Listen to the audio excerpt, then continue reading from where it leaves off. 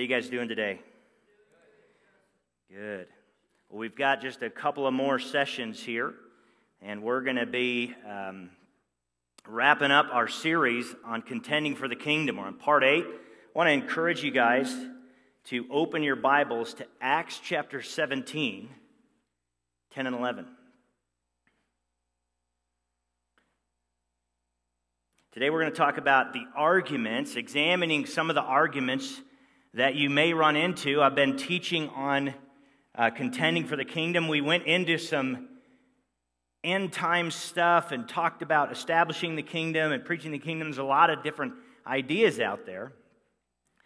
And then last week, we talked about the transition of, or the purpose of the millennial kingdom being missional in order to transition the earth to the new heavens and the new earth. And we brought up some ideas that have different opinions within the body of Christ about it. So I want to address the arguments that, or the kind of the things that we maybe have been taught, or the things that we think that would maybe bump up against some of the stuff we've been looking at, especially in the last two sessions. So let's look at Acts 17, 10 and 11. It says this, that then the brethren immediately sent Paul and Silas away by night to Berea. When they arrived, they went to the synagogue of the Jews, and these were more fair-minded than those in Thessalonica, in that they noticed, or they received the word with all readiness, and then searched the scriptures daily to find out whether or not these things were so. How many of you guys ever heard of be a Berean? That statement, well, just need to be a Berean. Or we want you guys to take a Berean stance. And a lot of times it kind of means just study the Bible. Study the Bible, be a person of the Word. It actually, the idea that the Bereans were fair-minded compared to the other churches, I want to kind of bring this about. So Paul and Silas go into Berea, and they're speaking in the synagogue to the Jews who know the Bible, most of them, probably better than most Americans today know the Bible, right? They know the Bible. They know what it says, and they have an interpretation of what they're reading. Now, the reason why Paul was rejected when he would come is he would teach a contrary interpretation. He would teach something new, something they'd never heard before. And they would say, I've always been taught this, but what Paul's saying is different. And so the reason why they were fair-minded was because they received that teaching from Paul with an open heart, and then received it with joy, it says, and then they went home to search the Scriptures. In other words, the minute Paul started bringing a different kind of vein or a different interpretation of what they didn't shut down. Now, we do this. I've always been taught this. And somebody comes up and he begins to teach something else, and we go, no. Right? Don't we? So the position of the Berean was actually to go, maybe there's something to this. It doesn't jive with anything we've ever heard. This is brand new. Because maybe there's something here. So I'm going to hear what's being said. I'm not going to shut off. And then I'm going to go home, and I'm actually, my guess is, Paul is using Scripture and teaching them, and maybe they have notes, maybe they don't. I don't know, but probably not notes. I like notes. But they have these scriptures in their mind that he's bringing up, and then they go home and they say, God, as I study this, would you show me if what he was saying was true? So here's what happens. And so being a Berean, here's an example. I remember I was teaching the book of Revelation. This is a few years ago. And the subject of the rapture came up. And now there's all kinds of opinions about when the rapture is going to happen. And I was talking to an individual. I said, here's my position on this. And the individual said, I don't care how many scriptures you show me, I know what I believe. That's not a Berean. Okay? This person, they're just not open to, they've just, that's them going right like this. All right? And so I want to ask you, we're going to talk about a passage or a couple of things this morning that I know there's a real common way that it's generally interpreted, and I want to encourage you to be a Berean.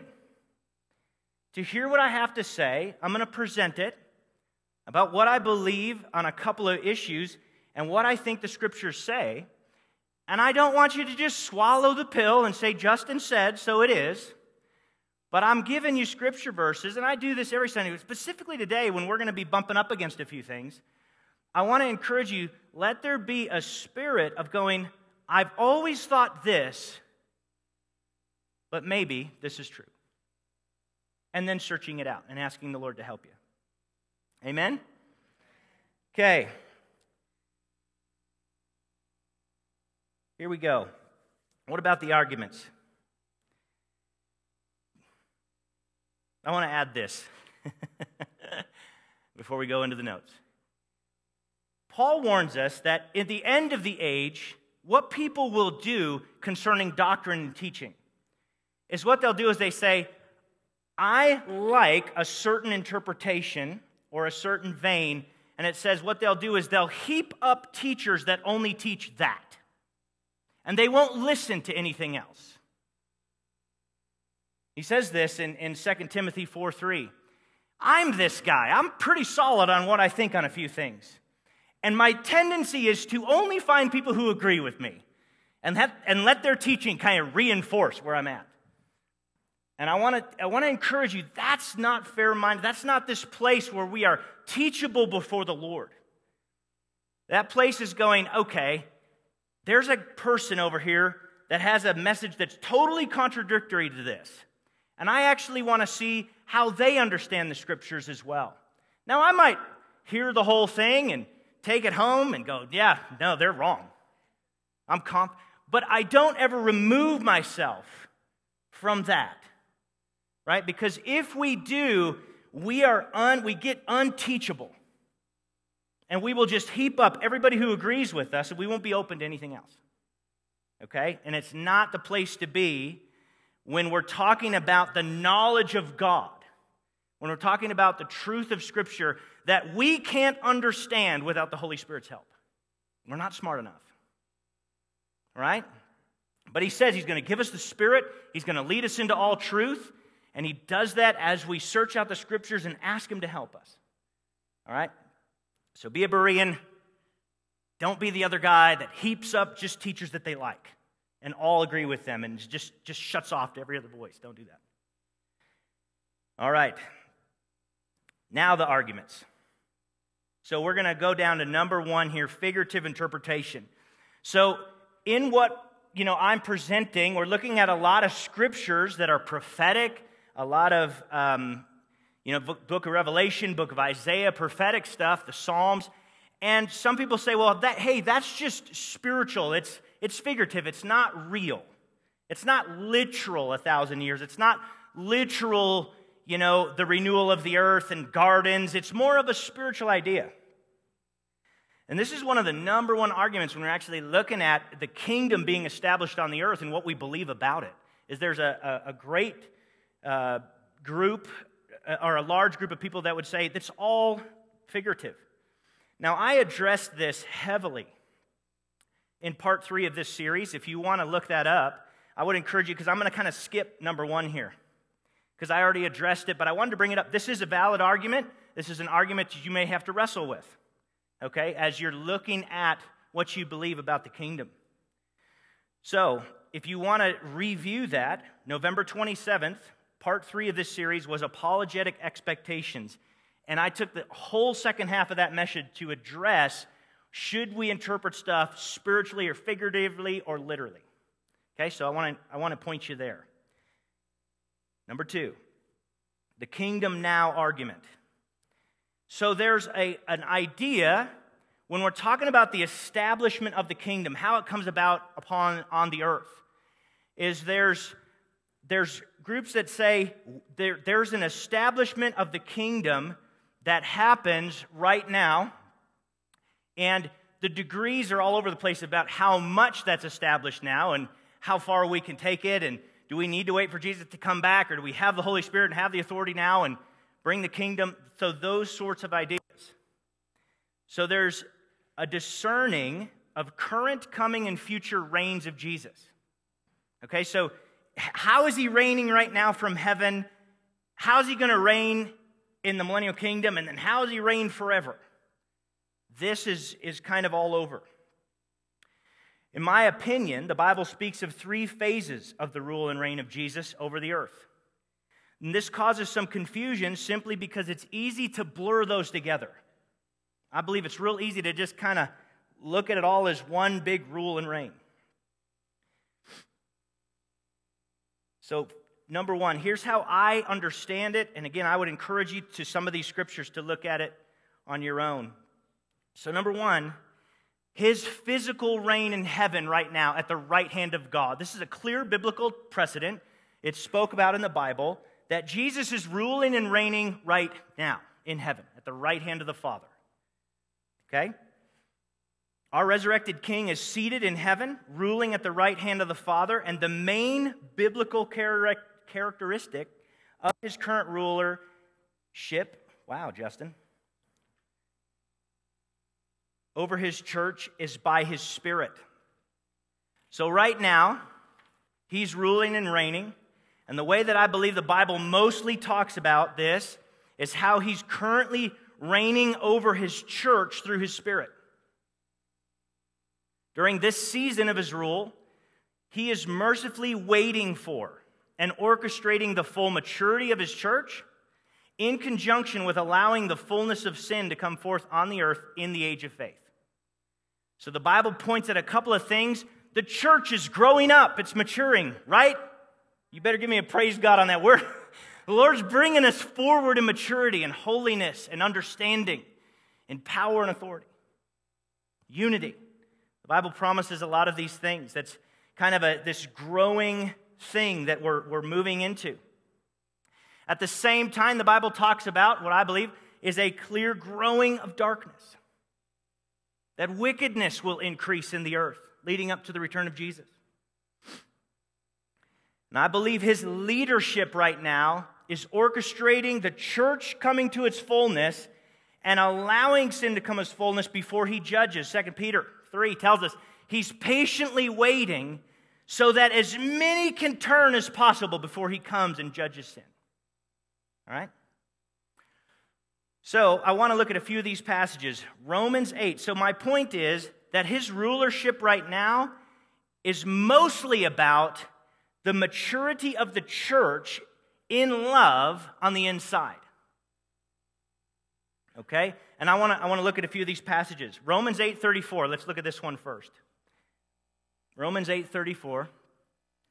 Who is he who condemns? It's Christ who died and furthermore is also risen, who's even at the right hand of God, who makes intercession for us. So here's a passage where he's talking about, he's ruling at the right hand of God. How is this applied then? He's making intercession for us.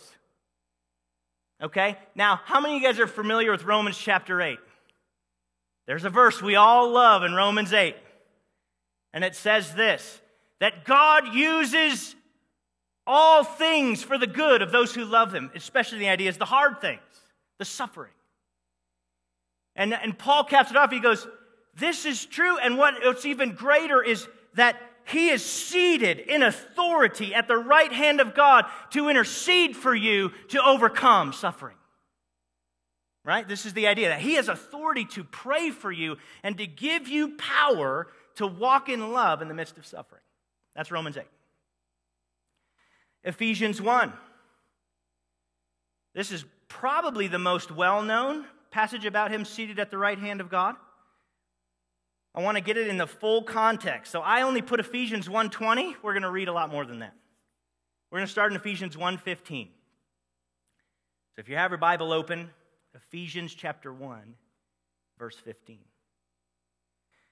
Therefore, after I heard of your faith in the Lord, I do not cease to give thanks for you, making mention of you in my prayers, that the God of our Lord Jesus Christ, the Father of glory, would give to you the spirit of wisdom and revelation in the knowledge of him, that the eyes of your understanding would be enlightened, that you would know what the hope of his calling is, and what are the riches of the glory of his inheritance in the saints, and what is the exceeding greatness of his power towards us who believe, according to the working of his mighty power, which he worked in Christ when he raised him from the dead and seated him at his right hand in heavenly places, far above all principality and power and might and dominion, and every name that is named, not only in this age, but also in the age to come. And he has put all things under his feet, and gave him to be the head over all things to the church, which is his body, the fullness of him who fills all in all. Let's read a little bit further. And you he made alive, who were dead in trespasses and sins, in which you once walked according to the course of this world, according to the prince of the power of the air, the spirit who now works in the sons of disobedience, among whom you also once conducted ourselves in the lusts of our flesh, fulfilling the desires of the flesh and of the mind, and were by nature children of wrath, just as the others. But God, who is rich in mercy, because of his great love in which he loved us, for even when we were dead in trespasses, has made us alive together with Christ, and raised us up together, and made us to sit together in heavenly places in Christ Jesus, that in the ages to come he might show the exceeding riches of his grace and his kindness towards us. So, if we take Ephesians chapter 1 and 2 here, Paul says this: when I heard about you guys getting saved and becoming believers, I began to pray with intensity that the knowledge of who he is and his love and his power would so transform you that you would walk in the fullness of love for him. And he goes, He died, and the Lord raised him up over every principality and power and darkness, and seated him at the right hand of God. Now, Paul says, this is why I pray this way.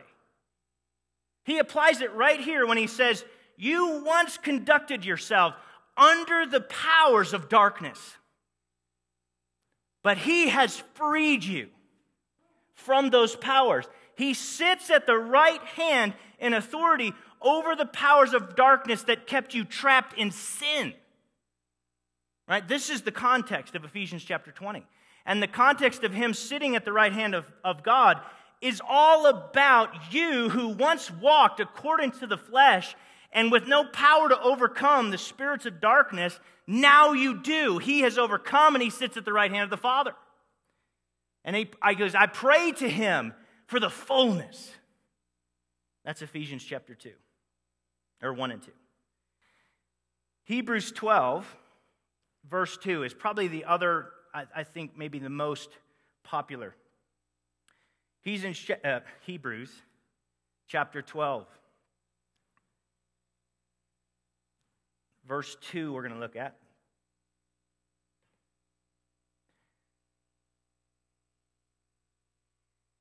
Let's look at verse 1 and then 2. Therefore, since we are surrounded by such a great cloud of witnesses, let us lay aside every weight and of sin, which so easily ensnares us, and let us run with endurance the race that is set before us, looking unto Jesus, the author and finisher of our faith, who for the joy that was set before him endured the cross, despising the shame, and has sat down at the right hand of the throne of God. Now, if we look at this idea, the writer of Hebrews is saying that he has endured the cross. He's the author and the finisher of our faith. And as his seated place at the right hand of God to bring about the finishing of your faith, he has power to do so. So again, and I have a bunch listed here that I would encourage you to go home, and what you find is the references to him seated at the right hand of the Father right now are all about kind of this. His authority to bring about the fullness of love in your life through his death and resurrection and through his seated at the right hand of God, which validated his offering on your behalf. Okay? So I believe that one's pretty clear, that primarily when we look at his rule and reign in heaven now, that's what it's about, biblically. That's what it's focused on. Now letter B, coming, physically ruling on the earth. A major shift in his rule over creation will happen in the Father's perfect leadership and timing when Jesus will be given approval to exercise his rule over all the earth physically and bringing an end to the age of faith. This season of his rule will begin at his second coming. So there's a shift that he rules now in heaven at the right hand of God and how he rules. And a shift comes when he returns to the earth and begins to rule from Jerusalem. What does that shift look like? He will physically enforce righteousness. That's a huge shift. And he will remove the governmental influence of wickedness through partnership with his church. Yeah, we like that. He will lead all creation to prepare for the full integration of heaven and earth. I got a few passages on this. The main one I want to look at is 1 Corinthians 15, because I want to spend the majority of the bulk of the rest of our time on number 3. So let's just look at Corinthians, 1 Corinthians chapter 15. We're going to start in verse 23 and go through 28. He's talking about the resurrection, and he says, you're going to be resurrected, each in his own order, Christ the firstfruits, and afterwards, those who are Christ at his coming. So there's a return of Jesus, then we're resurrected in like kind as he was resurrected. Then comes the end, when he delivers the kingdom of God to the Father, and he puts an end to all rule and all authority and power. For he must reign until he has put all enemies under his feet. The last enemy that will be destroyed is death. Okay, now he quotes Psalm 110, and he says, he's going to, that behold, seated at the right hand of God, he will reign as a priest and a king until he puts all enemies under his feet. That's Psalm 110, he quotes it. And he says, so that what we believe is that every single enemy in every area of unrighteousness will be placed under his feet. This is a promise that was made. And we're awaiting that time. He goes, the only one who's not going to be under his feet is the one who gave him authority. That'd be God the Father. That's verse 27. He says, now, when all things are made subject to him, then the Son himself will be subject to the Father who put all things under him, that God may be all in all. And I believe that's when he says he's going to deliver the kingdom back to the Father. All right, so we have this very clearly that there's a reigning of God that's a certain way, and then when he comes, he's going to come and then enforce every area of wickedness and every principality and power of darkness under his feet. The last one he'll destroy is death. That's why people still die today, right? So, if we look at the next portion of this, there's this waiting period where there's been a promise that all things will be placed under his feet. And that happens, there's a time period where then comes the end, Paul says. He's currently ruling in heaven, but there's a time coming when he will come back. Then comes the end when he himself will place all God's enemies under his feet personally. That's the idea. Now, Revelation, if you're familiar with that, Revelation, if you want to study it, chapter 20 through 22 demonstrates this pretty well. That there's a return of Jesus, and it starts with there's actually a great battle at his return, where he places the Antichrist under his feet. And then it says that he throws Satan forever into the fiery furnace, and the last thing he destroys is death. He throws death and Hades into the fiery furnace. And then it says, and behold, I saw a new creation. Right? So he personally, the idea is doing that. All right, the future reign kind of shifts a little bit again. So you have this reigning period where he is personally, physically placing all the enemies of God under his feet. And then at the end of that time period, he returns the kingdom to God the Father, restoring all of creation. Heaven and earth merge back together again, just as was promised in the garden. And at that point, there's a little bit of a shift again. Why? Because there's no more wickedness to place under his feet. And so the rule and reign changes a little bit. This season of his rule will be marked by the full maturity of his church in partnering rulership and the destruction and the elimination of Satan, sin, and death from the earth. He will present the glorious results of his rulership to his Father, and all of creation will rejoice as heaven and earth are joined together, fully integrated in an unchanging eternal state of new heaven and new earth. Okay? That's the kind of the third phase. I wanted to present that because sometimes it seems funny. Well, is he ruling or isn't he? Right? And then how do we look at that rulership now and apply it to our lives and what's to come and that sort of thing? So that's what I want to offer you. These verses, how I see it, is those three phases. And I would encourage you to study this out on your own. All right, number 3, here's the big one. The annihilation argument.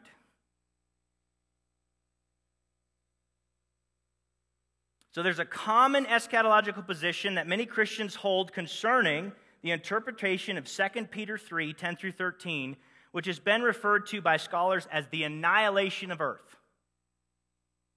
This position holds that after Jesus rules the earth for 1,000 years, he will fully annihilate all of creation with fire and then create a brand new heavens and earth.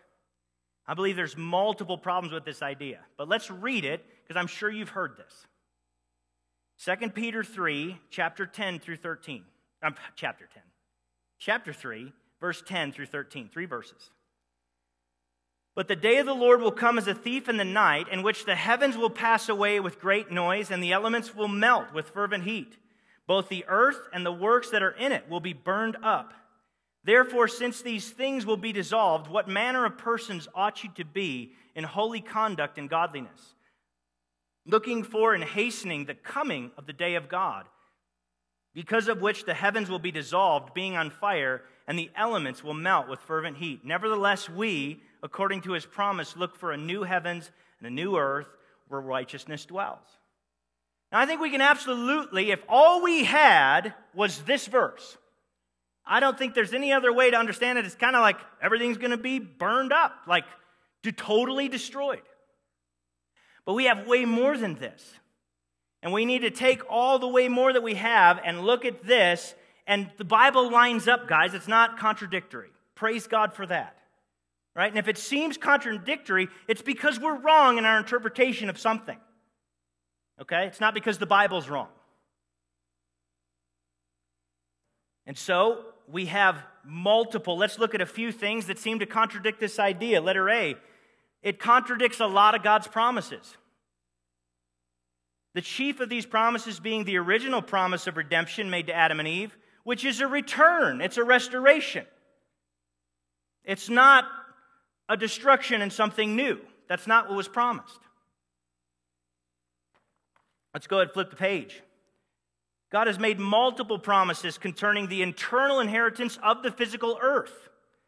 Abraham, to you and your seed, I'm going to give this land forever as an eternal inheritance. This chunk of dirt is yours forever.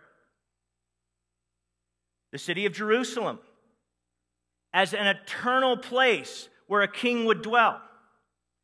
And all the promises that we see about it, he goes, this Jerusalem right here, mourn over her and pray for her because she has a destiny that the Son of David will rule here forever. Right? And so he goes, I want you to look at the physical Jerusalem right now, and I want you to understand this is the city of the great king where he's going to rule forever. So we're going, wait, how does this work if everything's blown up and we rebuild? Or it's not even a rebuilding, it's just all, totally something different. It disagrees with other passages about talking how the new heavens and new earth will happen. Let's look at those. Did you know there's passages in the Bible that talk about the new heavens and new earth besides that one? Let's look at Isaiah, which is where Peter is pulling from. So this is really going to help us, because isn't this interesting that Peter's presenting this like, don't you all know this? And we read this like, where did that come from? Well, that's because it's in the Old Testament, multiple places. And he goes, the Bible talks about him doing this. So let's look at those. Isaiah 65 and 66 is primarily where we're going to look. Isaiah 65, verse 17 says this, "For behold, I will create a new heavens and a new earth, and the former shall not be remembered nor come to mind." Hey, well, that kind of seems like total destruction and something new. But look at what he says is going to happen. These are the shiftings. These are the things that will be made different, and we won't remember how it was. "Be glad and rejoice forever in what I create. For behold, I'll create Jerusalem as a rejoicing and her people as a joy." So guys, there's a whole bunch of time period right now where Jerusalem is not a place of rejoicing and her people a joy. But he goes, I'm going to make it so that Jerusalem, when you hear that word, rejoicing and joy enters your heart, and you think about all the people in there that are just filled with joy. "No more shall an infant live but a few days, nor an old man not fulfilled his days. But a child shall die at 100 years old, and the sinner being 100 years old shall be accursed." What? He goes, one of the things that's going to happen when I come and make a new heavens and new earth is people are going to live a lot longer. Okay. Now I'll take you for a coffee on that one. But the idea is, if people die at 60 and 70 and 80 years old, that's going to be a distant memory. But it's very common right now. And he goes, now, if someone dies at 100, we'll consider them super, super young. Okay, yeah, that's a big change from how we view things now to what's coming. "They will build houses and inhabit them, and they shall plant vineyards and eat their fruit. They will not build and another inhabit. They will not plant and another eat. For as the days of the tree, so shall be the days of my people, and my elect shall long enjoy the work of their hands." Oh, okay. So here's something else that's going to change, is you're going to build a house and plant a vineyard, and no enemy is going to come and take it from you. Now, this is something that happens all the time. And he goes, that'll be a distant memory. You will dwell in safety, knowing that the house you build and the crops you plant are yours forever. Okay, that's different. You're not going to labor in vain. You're not going to bring forth children for trouble. Parents, how many of you is like, I don't know if that's like, I'm so worried about my child, where the earth is going, and what life is going to be like for them in 40 years. You guys ever worry about that? Heck yeah, I'm worried now. I'm definitely worried about where this is headed, what sort of trouble and darkness and stuff is coming for my kids unless something changes. He goes, here's a change that's going to come in a new heavens and new earth. You're going to have kids, and you're not going to worry about what life's going to be like for them. That's new. "It shall come to pass that before they call, I will answer. While they're still speaking, I will hear." Prayer is going to dynamically change. "The wolf and the lamb shall feed together. The lion will eat straw like an ox. And dust shall be the serpent's food, and they shall neither hurt nor destroy in all my holy mountain." The animal kingdom's going to change. Okay, this is definitely something new. This is the idea. He goes, here's what we're looking at. All right, let's go ahead and go to the next chapter. I just wanted to spend a little time here because he's making it clear how the new heaven and new earth comes about and what it looks like.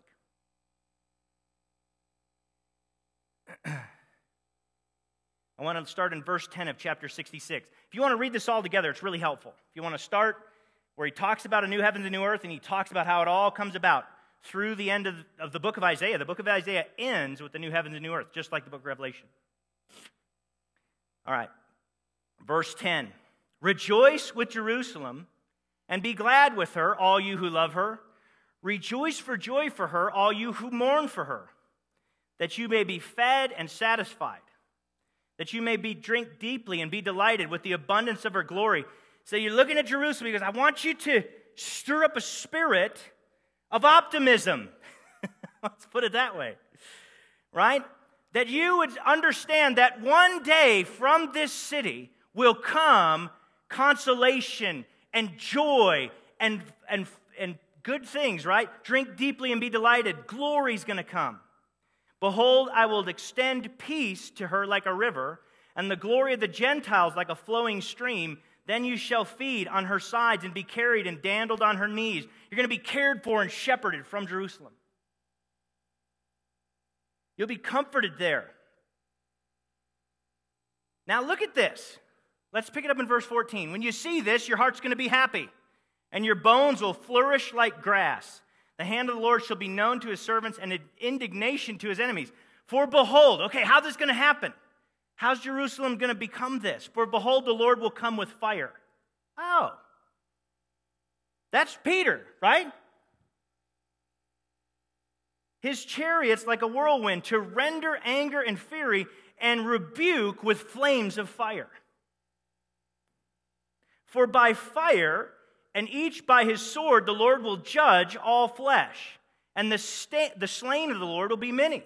Well, that's Revelation. Starts with a battle, right? For I know their works and their thoughts. It shall be that I will gather all the nations and tongues, and they will come to Jerusalem. And we've read a lot of passages about this. I will set a sign among them. To come is the idea. And I will take, let's look at verse 21. I'll take some of them for priests and Levites. For as the new heavens and the new earth, which I shall make remain before me, so shall your descendants and your name remain. And it shall come to pass that when from one new moon to another, from one Sabbath to another, that all flesh shall come and worship me, says the Lord.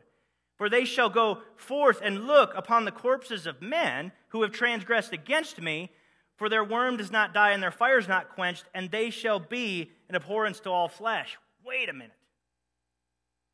Because when I make the new heavens and new earth, I'm going to come and I'm going to judge with fire. Okay? And by the sword, and the flame of the Lord will be many. And I'm going to cast them, and we know many other passages, they're going to be cast into the fiery furnace, or whatever language you want to use for that. But there's multiple passages that says we will be able to understand that, for we'll be able to see that and understand the judgment of the Lord will remain before us. And so one of the ways that the new heavens and the new earth remain the new heavens and new earth is because we have before us forever the knowledge of his judgment against sin. And a new heavens and a new earth will be sustained through that. Okay. So let's look at a few other passages. So I believe clearly Peter's pulling from that. Peter said there's a new heaven and a new earth. He's going to come with fire and he's going to judge. Now, it's interesting that Peter says, at his coming, that's when the fire comes. The common interpretation is, after the 1,000 years, that's when the fire comes. No, it says at his coming. Let's look at Psalm, and I'm done. Erica, come on up. Or whoever was, I'm happy for any worship leader. How many of you guys know, I'm serious, like, I love being able to say, whoever comes, I know they're skilled and anointed. And that's such a gift that Restoration has. Just a side note, right? Like, I love that. Psalm 21. Psalm 21, 9 and 10 says this, you shall make them as a fiery oven in the time of your anger. You will swallow them up in your wrath, and a fire will devour them. Their offspring you will destroy from the earth, and their descendants from among the sons of men. So the Psalm 21 says that he's going to bring a fire upon wickedness, judging wickedness through fire. Specifically, wicked doers, wicked people. Psalm 50, 1 through 6. The mighty one, God the Lord, has spoken, and he's called the earth. He's made a statement about the earth. From the rising of the sun till it's going down. And he's made a promise that as the sun rises, right, and as the sun sets, so sure, how many of you guys think the sun's going to set tonight? All of us, yeah? There's a sunset time. You can look it up on your weather app. There's one tomorrow morning, too. He goes, as sure as you know this is going to happen, behold, I'm going to say something about the earth. Pay attention. Out of Zion, Jerusalem, a perfection of beauty will shine forth, and our God will come, and he won't keep silent, and a fire will devour before him at his coming, and it will be the very tempest all around him. And he shall call to the heavens above and to the earth that he would judge his people and gather the saints to himself who have made a covenant. Sounds like an end times deal, doesn't it? There's the rapture right there. Let the heavens declare his righteousness, for God himself is judge. So Peter's pulling on this, right? Every time we see him coming, there's a fire, destroying wickedness and making a new heavens and new earth reality. 2 Thessalonians, let's get into the New Testament, and then we're done. Promise. It's a righteous thing for God to repay with tribulation those who trouble you. It's a good thing. It's a righteous thing. And to give to you who are troubled rest when he, the Lord Jesus, is revealed from heaven with his mighty angels, in flaming fire, taking vengeance upon those who do not know God and on those who do not obey the gospel.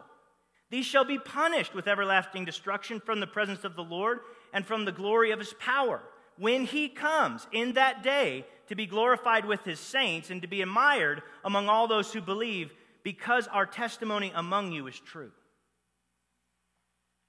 So all of the, at least the ones we're reading, I haven't found one contrary. All the biblical writers believe that at his coming, there's going to be a fire that purifies the whole earth, a fire of righteousness and judgment.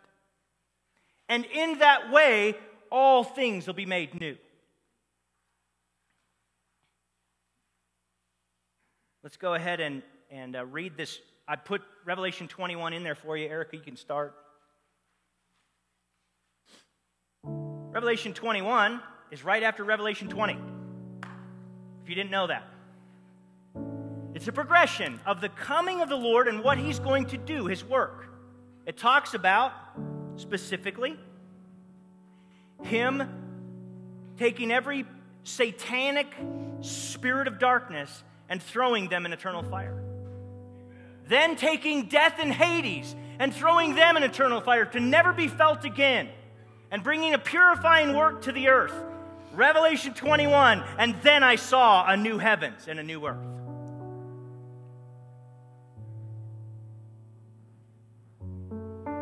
And the city of God descending, the promise given to Abraham, the promise given to Adam and Eve. That city comes down and is on earth again, and God dwells with his people forever. And it says, and those gates that go into that city will be open forever, because no dark thing will ever come again. They can be open in safety. I saw a new heavens and a new earth, for the first heaven and the first earth has passed away. Now 2 Peter says that the earth perished or passed away in the flood. Now we know that the earth wasn't annihilated, but wickedness was cleansed from the earth. It passed away, it perished. In the same way, there's going to be another perishing, a passing away. And God will wipe away every tear from their eyes, and there'll be no more death, no more sorrow, no more crying. There'll be no more pain. For behold, the former things have what? Passed away, perished. Through his righteous zeal and fire that comes, judges. And he who sat on the throne said, behold, I will make all things new. Notice he didn't make all new things, I'll make all current things new. All new realities. And he said to me, write, for these words are true and faithful.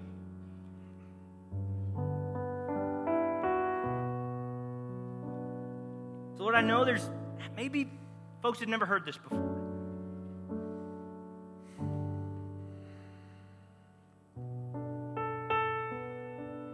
Lord, I pray that if there's a struggle, God, that you would show us the truth. God, I believe you've said there's going to be clarity by your Spirit over the Word. So God, bring it. Lord, I place myself before you. I don't have all the answers. Help me. Teach well. Lead well.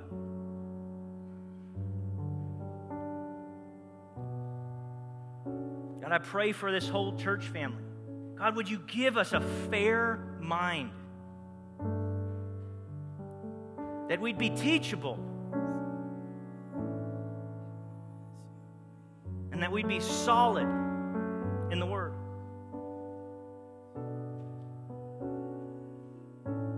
Would you bring stability in our day, what we believe and what we hope for?